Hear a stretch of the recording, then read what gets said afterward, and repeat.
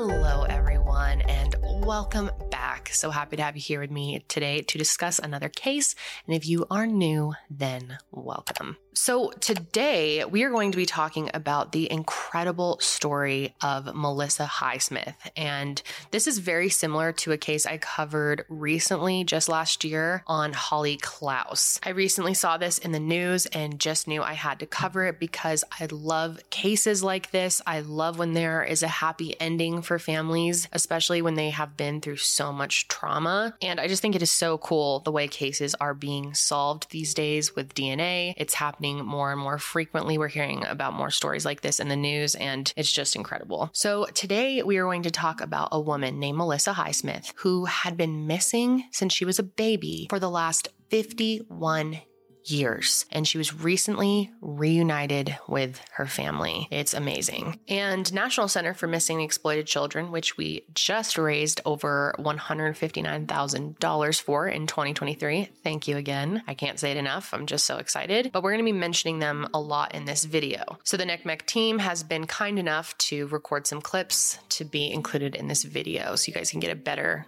idea of what NCMEC does. And before we get started, I wanted to insert a little thank you message that NCMEC wanted to give to all of you who participated in the campaign last year. Hello, I'm Michelle DeLon, President and CEO at the National Center for Missing and Exploited Children. I'm here today to thank Kendall Ray, her fantastic team, and every one of you who contributed to this wildly successful campaign that supports our great organization.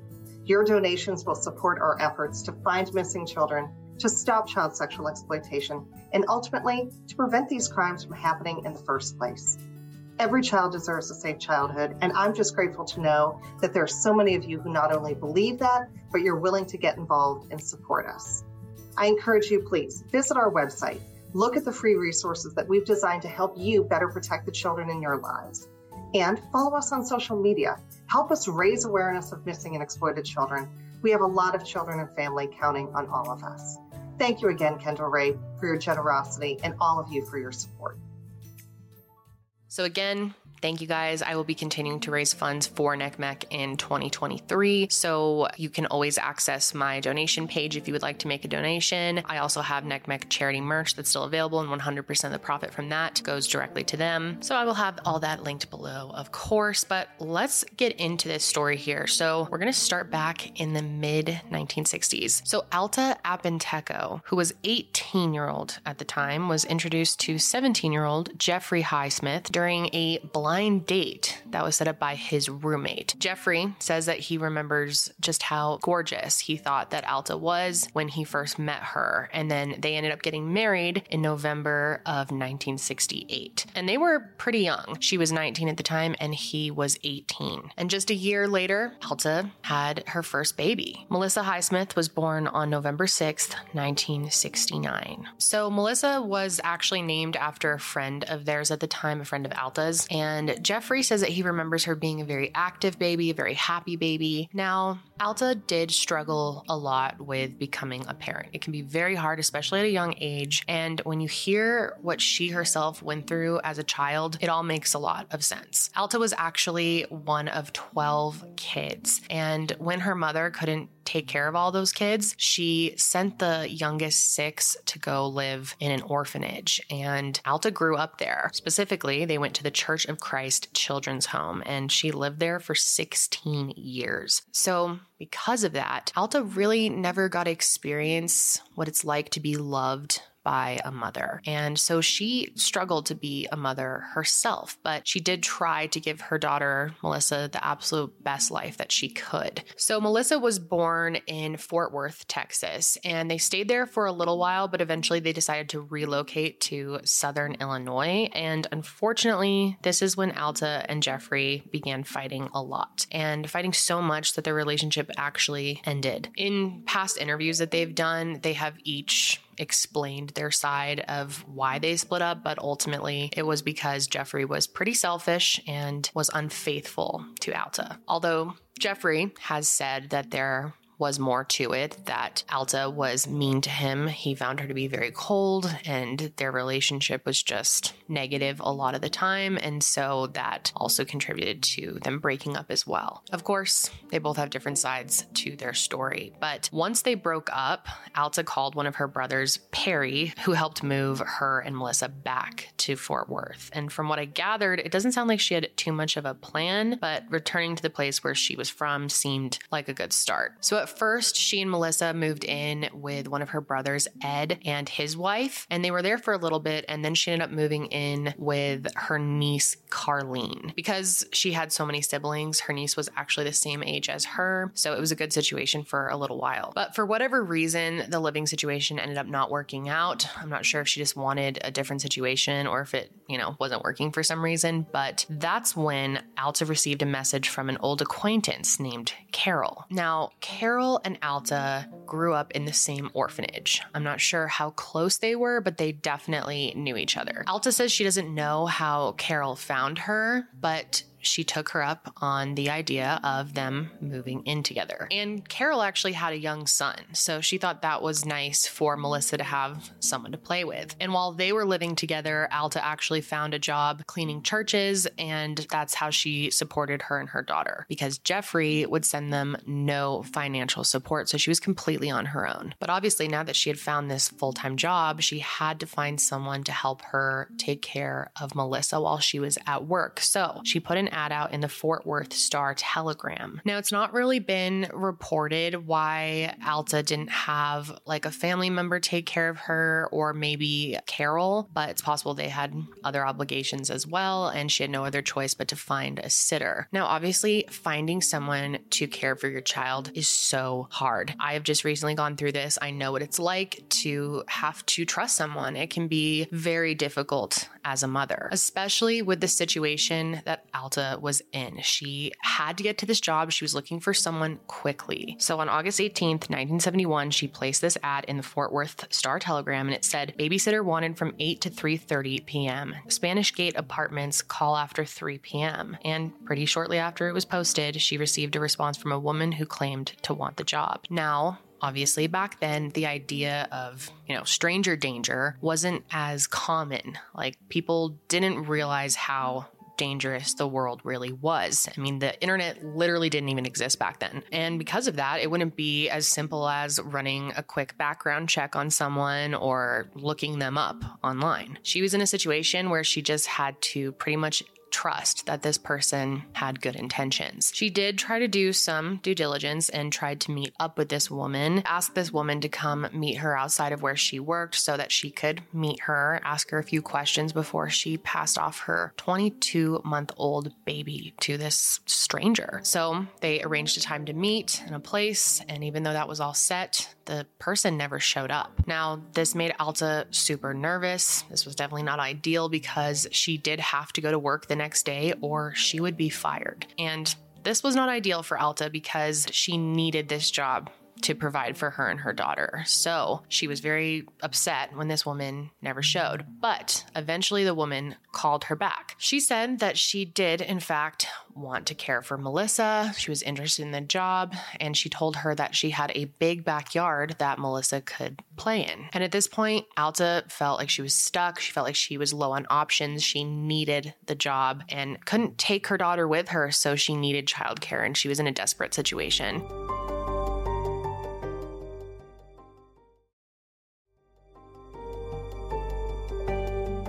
So, on August 23rd, 1971, Alta left Melissa home with Carol, her roommate, and Carol was instructed to pass Melissa on to the babysitter when she arrived. Again, I don't fully understand why Carol wasn't watching Melissa that day. I mean, she did have her own son. It's possible she had to go somewhere, or I'm not sure why. And I don't want to speculate. I mean, there's nothing that can be changed about the situation now anyway, so there's no point, but I know people will have questions about that. So that day is kind of confusing. A lot of the details about what happened to Melissa that day are just unclear, and what we do know have come from various stories that have been told over the years. And Carol has never done any type of interview or spoken out herself. So keep that in mind as I'm trying to explain some of the details of Melissa's disappearance because there are many parts that are just confusing because we don't know what happened. But the story that is out there goes like this. Apparently, Carol was home that morning, lying on the couch, and it was early in the morning. Alta had already gone to work,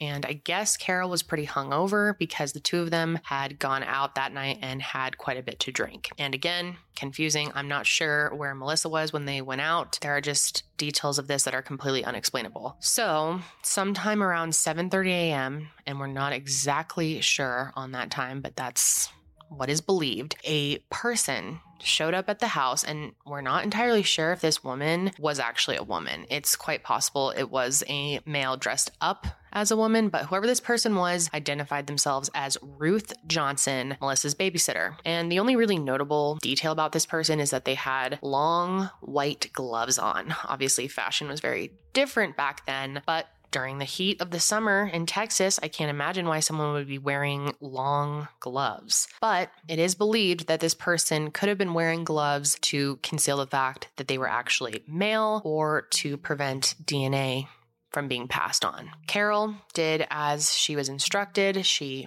passed baby Melissa off to this Ruth Johnson person. And what's really weird is this Ruth person actually entered their house, and when she saw that Carol had a son, she offered to take him as well. But for whatever reason, luckily she decided not to let this woman take her son too. So after this, Carol goes back to the couch, and it's been said that she got a bad feeling, and as soon as she heard the car start, she actually got up and went and tried to get Melissa back, but at that point it was too late and Melissa was gone. And again, I just want to make it really clear that this Carol person has never been formally interviewed. So how exactly this information is even known is unclear. My best guess is Carol told Alta about all this, and she's just kind of passed on whatever story she was told. But again, a lot of this is just unexplainable. So then Alta was at work all day, and she said that she told the babysitter to drop Melissa back off around 5 or 6 when she got home. So she gets home and she's waiting for her, and the babysitter never shows up. And she did not have a telephone number for her, so she had no way of contacting her. Alta remembers calling the police.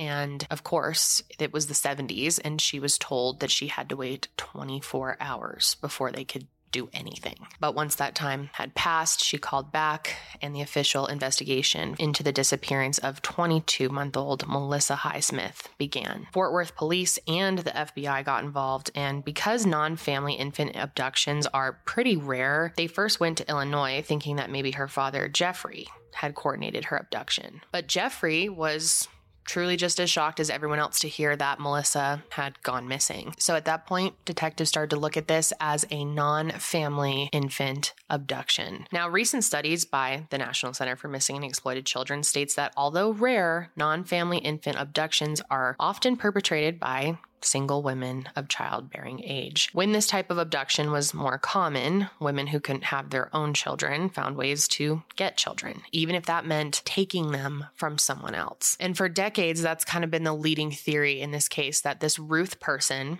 wanted their own child, and so they took Melissa. They saw the ad, saw an opportunity, and just took her. There's also a possibility that she was sold into an illegal adoption ring, and this stuff does happen. It's very scary. I mean, the possibilities of what could have happened to Melissa exactly are endless because so many years had passed since her abduction and when she was finally found. So as you can imagine, in the days and then weeks and then months following Melissa's abduction, Alta really struggled. She totally blamed herself. How could you not? And she really completely shut down. She did make an attempt to get back together with Jeffrey, but at first he refused. And actually, after about a year or two, he did decide to move back to Fort Worth and they got remarried. After that, Jeffrey and Alta went on to have 4 more children, 3 daughters, Rebecca, Vicky, and Sharon, and 1 son named Jeffrey, named after his father. And what's crazy is they say that they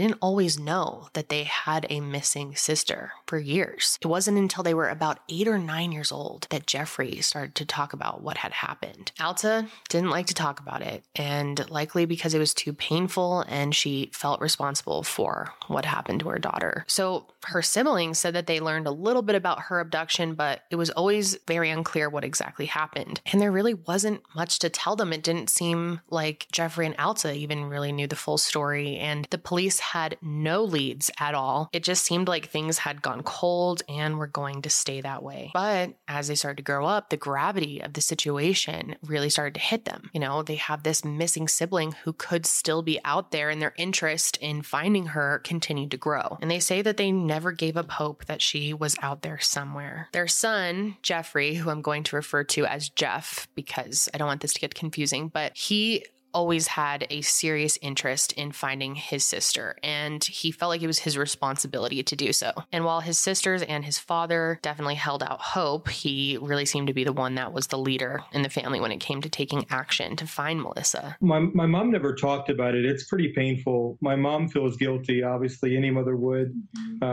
So we learned that from my dad. Melissa was born in November, and so every time November would come around, he would always remind us of her birthday.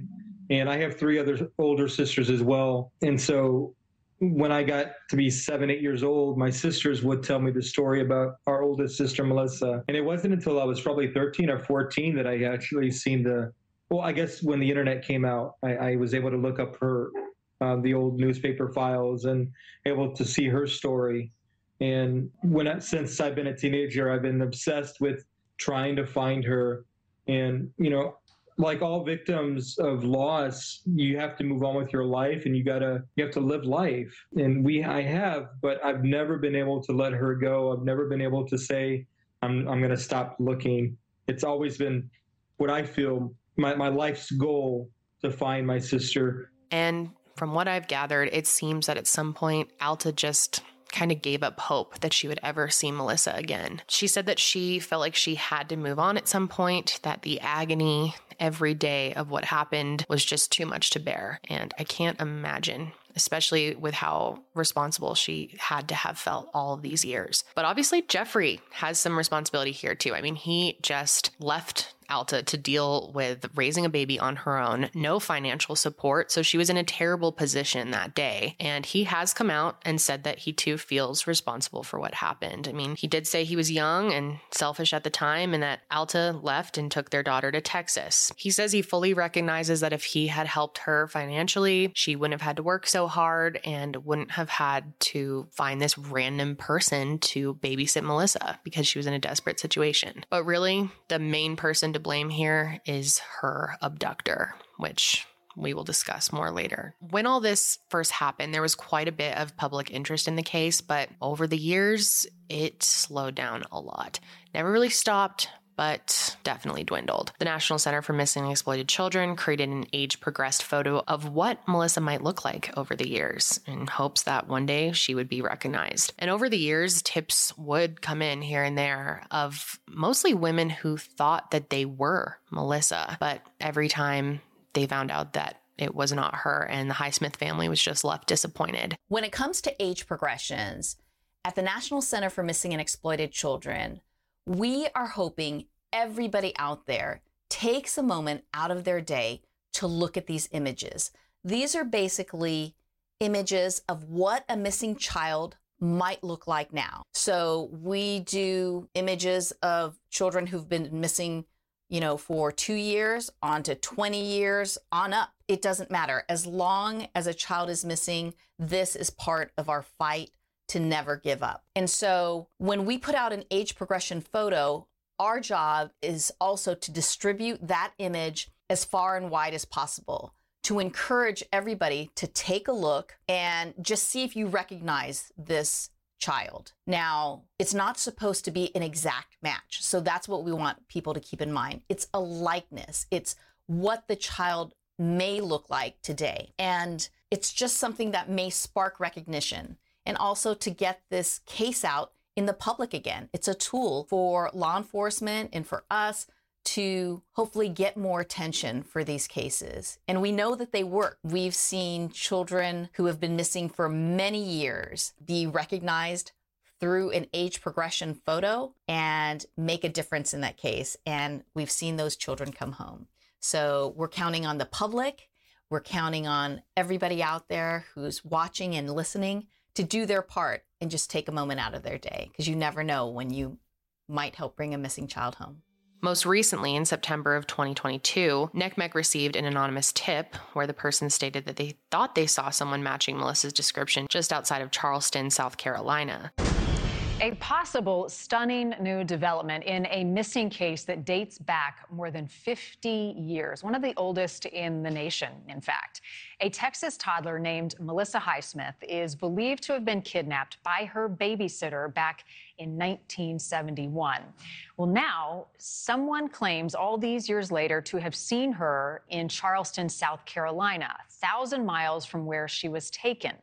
The anonymous tipster said that a person resembling the age progression photo that you see on your screen now, released by the National Center for Missing and Exploited Children, thinks they have spotted her. Their family first got word of this sighting after NCMEC and a local news station picked up the story. A little overwhelmed. I just seen it. Somebody posted it on Facebook, and we seen the story from the National Center for Exploited Missing Children. We seen that story of what they posted, and I looked up her name, and we seen the local news station down in Charleston did a piece about it.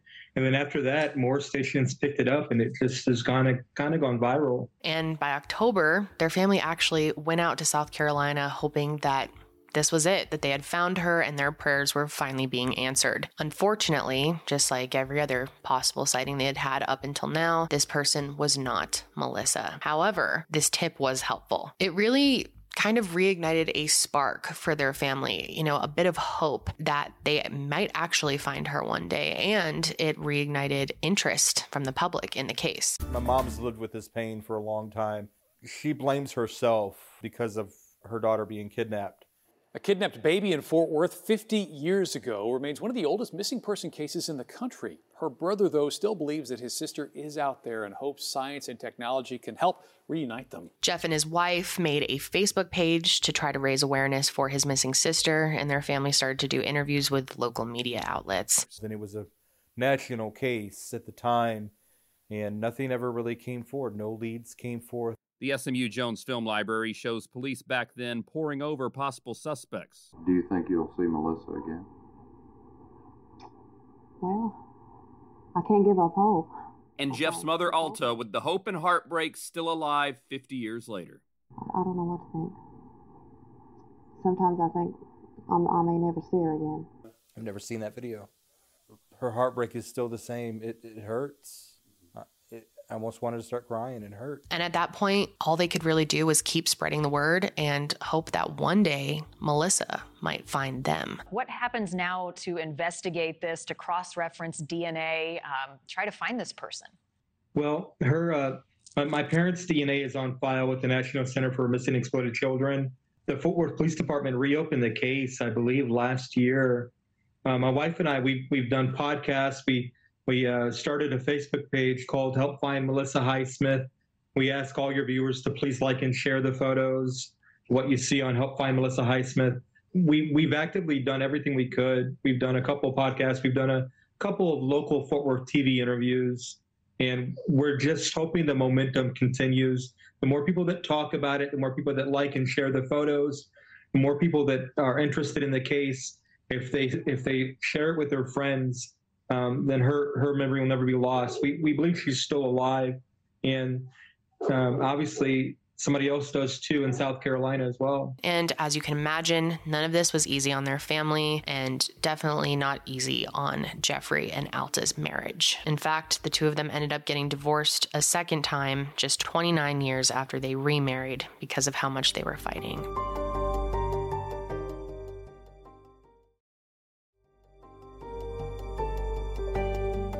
But like I said, this story has a happy ending. And on Thanksgiving of this last year, 2022, Melissa Highsmith was reunited with her family. I cannot even imagine how incredible this moment must have been, how full they must have all felt in these moments. I'm sure there were a lot of, bittersweet feelings thinking about all the years that they had missed, and, emotions had to just be running really high. I'm sure there were so many times over the years that they felt hopeless, feeling like they would never see Melissa again. And to have this closure and finally see her and hug her after all this time must have just been incredible. It is overwhelming, but at the same time, it's just the most wonderful feeling in the world.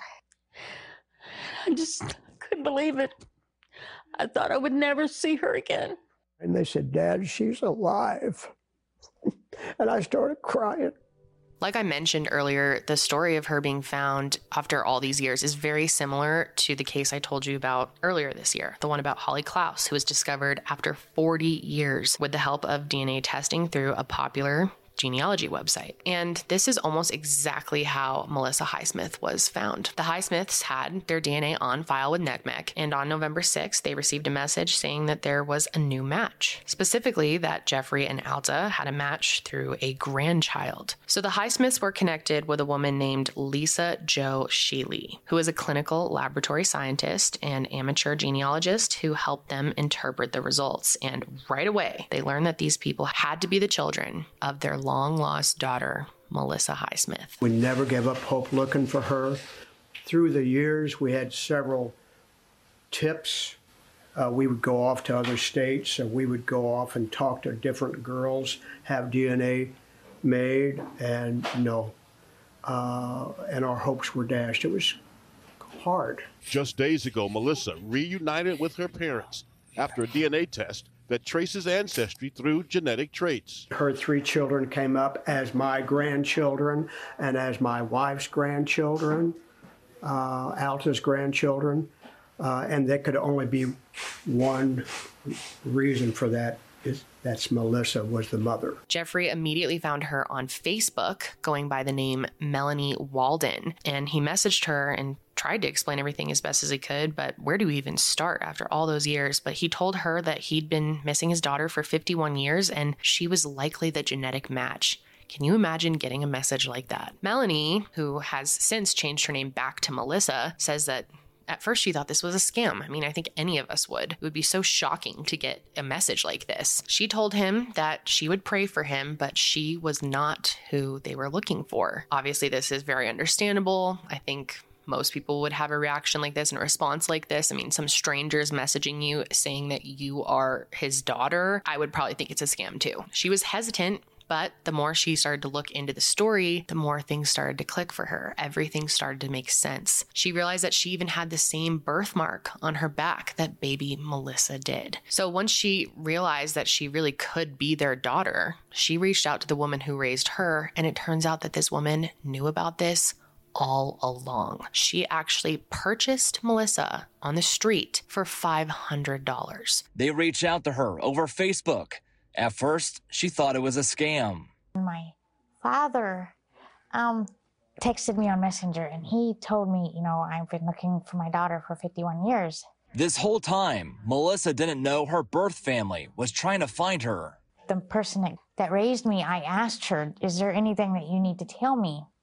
And it was confirmed that she knew that I was baby Melissa. When you were little, when you were a baby, I bought you, she told me, off the street for $500. And obviously that was really all the confirmation that she needed to know that she really was the daughter of Jeffrey and Alta. Now, as far as the woman who raised Melissa all these years, her identity and information about her has not been released, but Melissa had definitely experienced a very difficult childhood. Melissa says that she left home at age 15 and began to work the streets as a sex worker, and she had several jobs at different fast food restaurants as well. Her education stopped after high school, and she went on to get married a few times and had 3 children of her own, all of which she ended up putting up for adoption. Melissa says that she began to turn her own life around when she found religion. And I imagine and hope that since reuniting with her own biological family, her life has only continued to improve. Like I said, Melissa was reunited officially with her family on November 28th, 2022, and photos and videos from this are just as emotional as you'd imagine. Melissa said that she was just overflowing with emotion, and obviously her family was as well. I mean,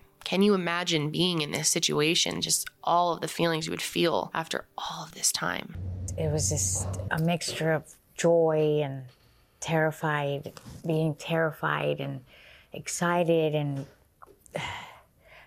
just trying to understand, make sense of everything. When we found out at the National Center for Missing and Exploited Children that Melissa Highsmith was found alive and found right there in Texas, I can't even tell you, we were all jumping for joy. It was amazing. We know that these things can happen and they do happen, but still every time it is so awesome. And it's really hard to describe the feeling. But in this case, it was extra special because not only has she been missing for 51 years, but we had just worked very closely with the family because a few months before that, there was a tip that came into the National Center. And while at the time we did not reveal too much about that tip, it was an anonymous tip. And basically, someone had said that they had reason to believe that she was in South Carolina. And so imagine that in this 50-plus-year-old case, somebody takes the time to call the center and say, Melissa Highsmith might be in South Carolina. And so we decided at the National Center to put that information out to the public. Now, that doesn't always happen in every single case because a lot of times, because of the ongoing investigation, we want to keep some information, private. And so this particular tip, we thought it would benefit everybody in the case to put the information out there. And so we did. And what happened next was this snowball effect. People were learning and hearing about this case for the first time. And with social media, it just gathered and gathered more and more steam. And the family realized, oh my gosh, people really care about our search for Melissa. And they're getting involved and they're asking what they can do to help. And the next thing you know, the family traveled from Texas to South Carolina and they handed out flyers and they just dedicated themselves really renewing their efforts to search for her. Because of that renewed attention, it just, gave them that positive energy they needed to push forward. And so they doubled, tripled their efforts. And then a few months later, they get the news that she was found alive. There was a match because of their DNA that was submitted through a DNA site. And so it is a perfect example of why we never give up, why families should keep searching, and the public and investigators. And it's a great example of what DNA can do for cases just like this. And so, as you know, we've seen many, many cases now in the past few years that have been cold for decades, and missing persons cases where they have been solved because of DNA. So we could not be more excited for Melissa's family, and we hope that the same will happen for our other families, because there are a lot of other families out there still searching and hoping for the same outcome. And as happy of an ending as this is, there is more work to do here because the person who's responsible for Melissa's abduction has yet to be found. And there are so many questions still unanswered about what happened. The investigation is ongoing, and the Highsmith family does believe that the woman who raised her could have been involved in her abduction, but there is no confirmation of this yet. If it turns out that she is involved, it's possible investigators already know, and they're just keeping that information sealed until an arrest has been made. But it's also possible that she wasn't involved in her abduction at all, and she just purchased her on the street, like she said. Like I mentioned, non-family child abductions are rare, but they were more common back then, just because they were much easier to get away with at that time. This woman could have benefited from someone else's abduction or been in on it from the beginning, and we can only hope that answers come soon for Melissa and the Highsmith family. And despite all the good that has come from finding Melissa after all these years, it has come out that the statute of limitations on Melissa's abduction expired 20 years after her 18th birthday. However, luckily, the Fort Worth Police Department has said that they will continue to work this case until her abductor is found and brought to justice. Stories like this just make me feel so hopeful about the future when it comes to crime. The work that is being done when it comes to DNA and solving crime is incredible, and it only gets better every year. And organizations like NCMEC do such amazing work for families in all types of situations. And that's why I have decided to raise funds for them, because I know that they're putting it to excellent use. I know it can often be, out of a really dark place, but this kind of story is a great reminder that not everything ends in tragedy, and you can never really give up hope. I really just hope at this point that Melissa's abductor is brought to justice, and that in some way, somehow, there is a way to work around the statute of limitations. So if you are interested in keeping up with Melissa's story and supporting the Highsmith family and Melissa along the way, the previous Facebook page has now been turned into a found page, where I imagine the Highsmith family will be posting updates and photos over the weeks and months to come. So if you are on Facebook, maybe pop over there, give them a like, and send them words of support and encouragement. I know it will probably go a long way. I'm just so happy for the Highsmith family and for Melissa. I hope reuniting with each other has brought them both, so much healing. But that's all the information I have on this case at this point. I definitely want to hear your thoughts, so let me know below, and hopefully this abductor is brought to justice one day. That is going to be it for me today, guys. Thank you for joining me for another episode, and make sure you follow the show on Spotify and Apple Podcasts. It really does help me out. If you want to watch the video version of this show, you can find it on my YouTube channel, which will be linked, or you can just search Kendall Ray. I will be back with another episode soon, but until then, stay safe out there.